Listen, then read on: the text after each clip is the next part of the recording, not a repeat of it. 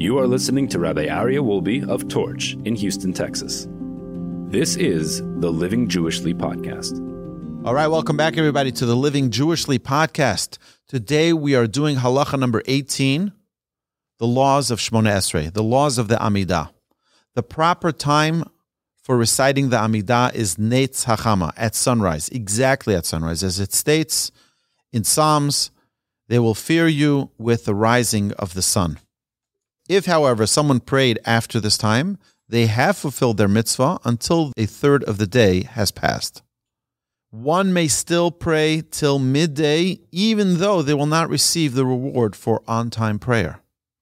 If one failed to pray on time, by mistake, so it wasn't intentional, they had an emergency, they failed to pray on time, they can make a substitution prayer, as will be discussed in chapter 21. So there's something called a substitution prayer, a tfilat tashlumin, which is that if someone, by mistake, missed a prayer, the following prayer can be recited twice. So if someone missed the morning service, someone had an emergency, they missed praying the morning prayer, they can pray the afternoon prayer twice. If they missed the afternoon prayer by mistake, they can pray the evening prayer twice, and so on and so forth. Every prayer has a substitute that you can pray in its stead. However, if it was intentional that you missed the prayer, you can't do a substitution prayer. Upon reaching Tehilos Te'el Elyon, which is the last part before saying the blessing of Baruch Atah Hashem Go'al Yisrael, right before the Amidah, one should stand up and prepare for the Amidah, removing all things that can distract him from focus. Number 5, the person should take 3 steps backward, left, right, left. Say Tehilos Te'el Elyon, and then after, when they're ready to begin the Amidah, take 3 steps forward, right, left, right, like one is approaching a king. One should not interrupt between Go'al Yisrael and the beginning of the Amidah, and it is best to conclude Go'al Yisrael together with the Chazan, so it doesn't create a need to answer Amen. So if they say, end the prayer together with the Chazan, then it's like we don't answer Amen to our own prayers. But if I finish before the Chazan and now the Chazan finished after me or before me, I might have to answer Amen, which could become problematic, which is why the halacha says the best thing to do is to finish together with the Chazan. So if you'll hear the Chazan many times, what they'll do is either everyone will say it together with the Chazan, or the Chazan will end the blessing in silence, so then you didn't hear the end of the blessing, and then you're not obligated to respond, Amen. But even answering Kaddish, Kedusha, Baruch Hu is prohibited between the blessing of Gal Yisrael and the Amidah. In the Mariv evening prayer, when the blessing does not end with Gal Yisrael, it is permitted to interrupt between the blessing and the Amidah for Kaddish, Kedusha, or Baruch Hu. So in the evening prayer, it finishes off not with Gal Yisrael, but there's one more blessing after that, which is Baruch Atah Hashem Shomer Amo Yisrael Ad. That is also considered a place where you can interrupt for other things. For example, Kaddish, Kedusha, or Baruch Hu. So if you hear Kedusha in another room, you can, well, there isn't really Kedusha in the evening, but if there's from a different minyan that's still davening mincha, you can answer Kedusha, and you can answer Kaddish as well. And you can also answer for Baruch Hu if you hear it. Baruch Hu is the calling for prayer. Number 8, before beginning the Shemoneh Esrei, before the Amidah, one should say the verse Hashem Sefasai, which is in Psalms 51:17, Lord, open my lips that my mouth may declare your praise. This is not considered an interruption. The verse Ki Shem, when I call out the name of Hashem, ascribe greatness to our God, which is from Deuteronomy chapter 32, verse 3, is only recited before the Amidah of Musaf and Mincha before saying Hashem Sefasai. So we add an extra verse prior to saying Hashem Sefasai. These are 2 verses that prepare us for the proper frame of mind we should have upon reciting the Amidah. When praying, one must know that the presence of Hashem is right before him. He should awaken himself to have focus and intention and remove all thoughts and disturbances from his mind. One's presence of mind should be pure and clear, and one should imagine as if they are standing in front of a king of flesh and blood, where we would have our words organized and focused. Even more so in our prayers when we are standing in front of the King of Kings. Every thought should be calculated prior to uttering them with our lips. So before we say Baruch, think of what is that word. Baruch. I'm praising you, Hashem. Atah, you. Hashem, my God.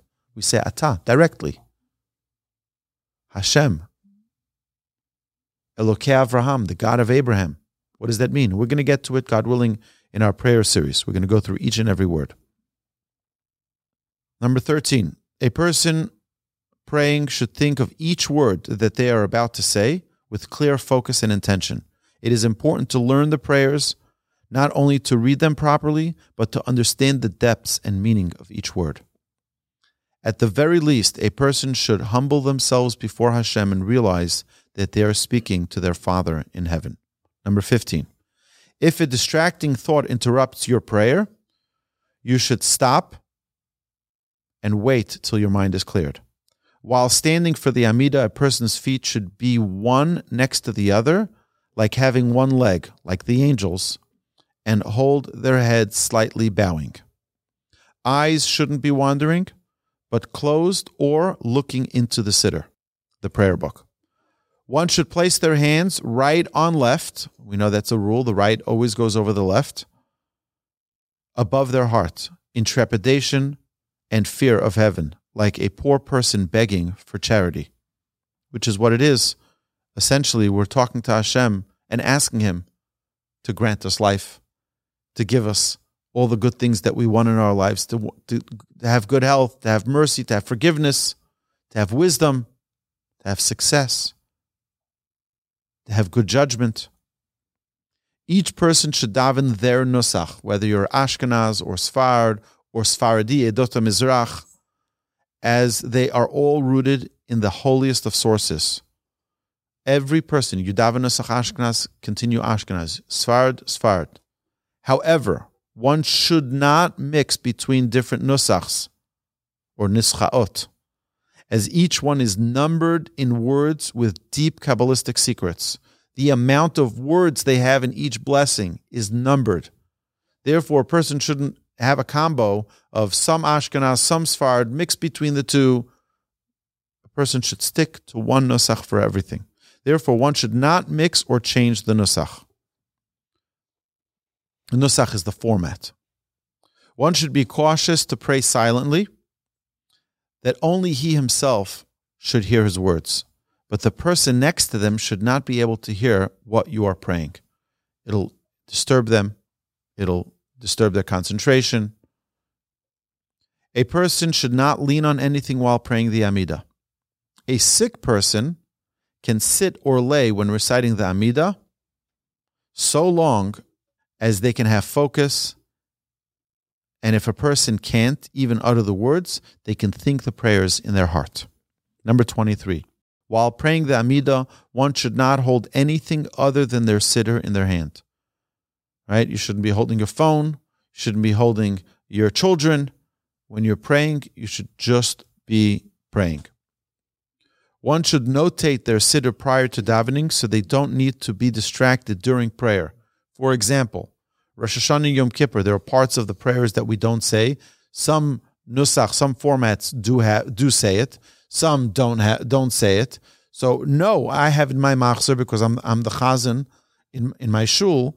So it'll say where at a point where I'll skip a page or two, I'll notate it before the holiday, page 25, and I'll move to page 25, and then it say skip this part. And notate it beforehand. Now, if you have the Art Scroll Siddur, the Art Scroll Siddur is amazing because it has everything so clearly outlined for you. It's amazing and a beautiful translation as well. So it really helps tremendously with prayer.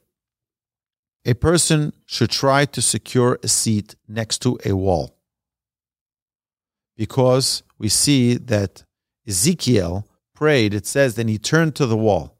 Why did he turn to the wall? Because you can concentrate. You don't have distractions.